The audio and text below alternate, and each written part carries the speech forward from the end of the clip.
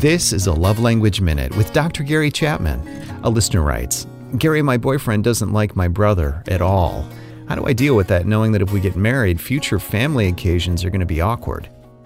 I'm so glad you are acknowledging this and putting it on the table because it's extremely important.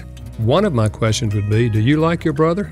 If you think your brother's a fine young man, then I would say there's a red flag waving about the person you're dating. Because if your boyfriend dislikes your brother, who is a very fine, upright young man, very likely he's obsessive. He doesn't like anybody who likes you, and you're going to have problems.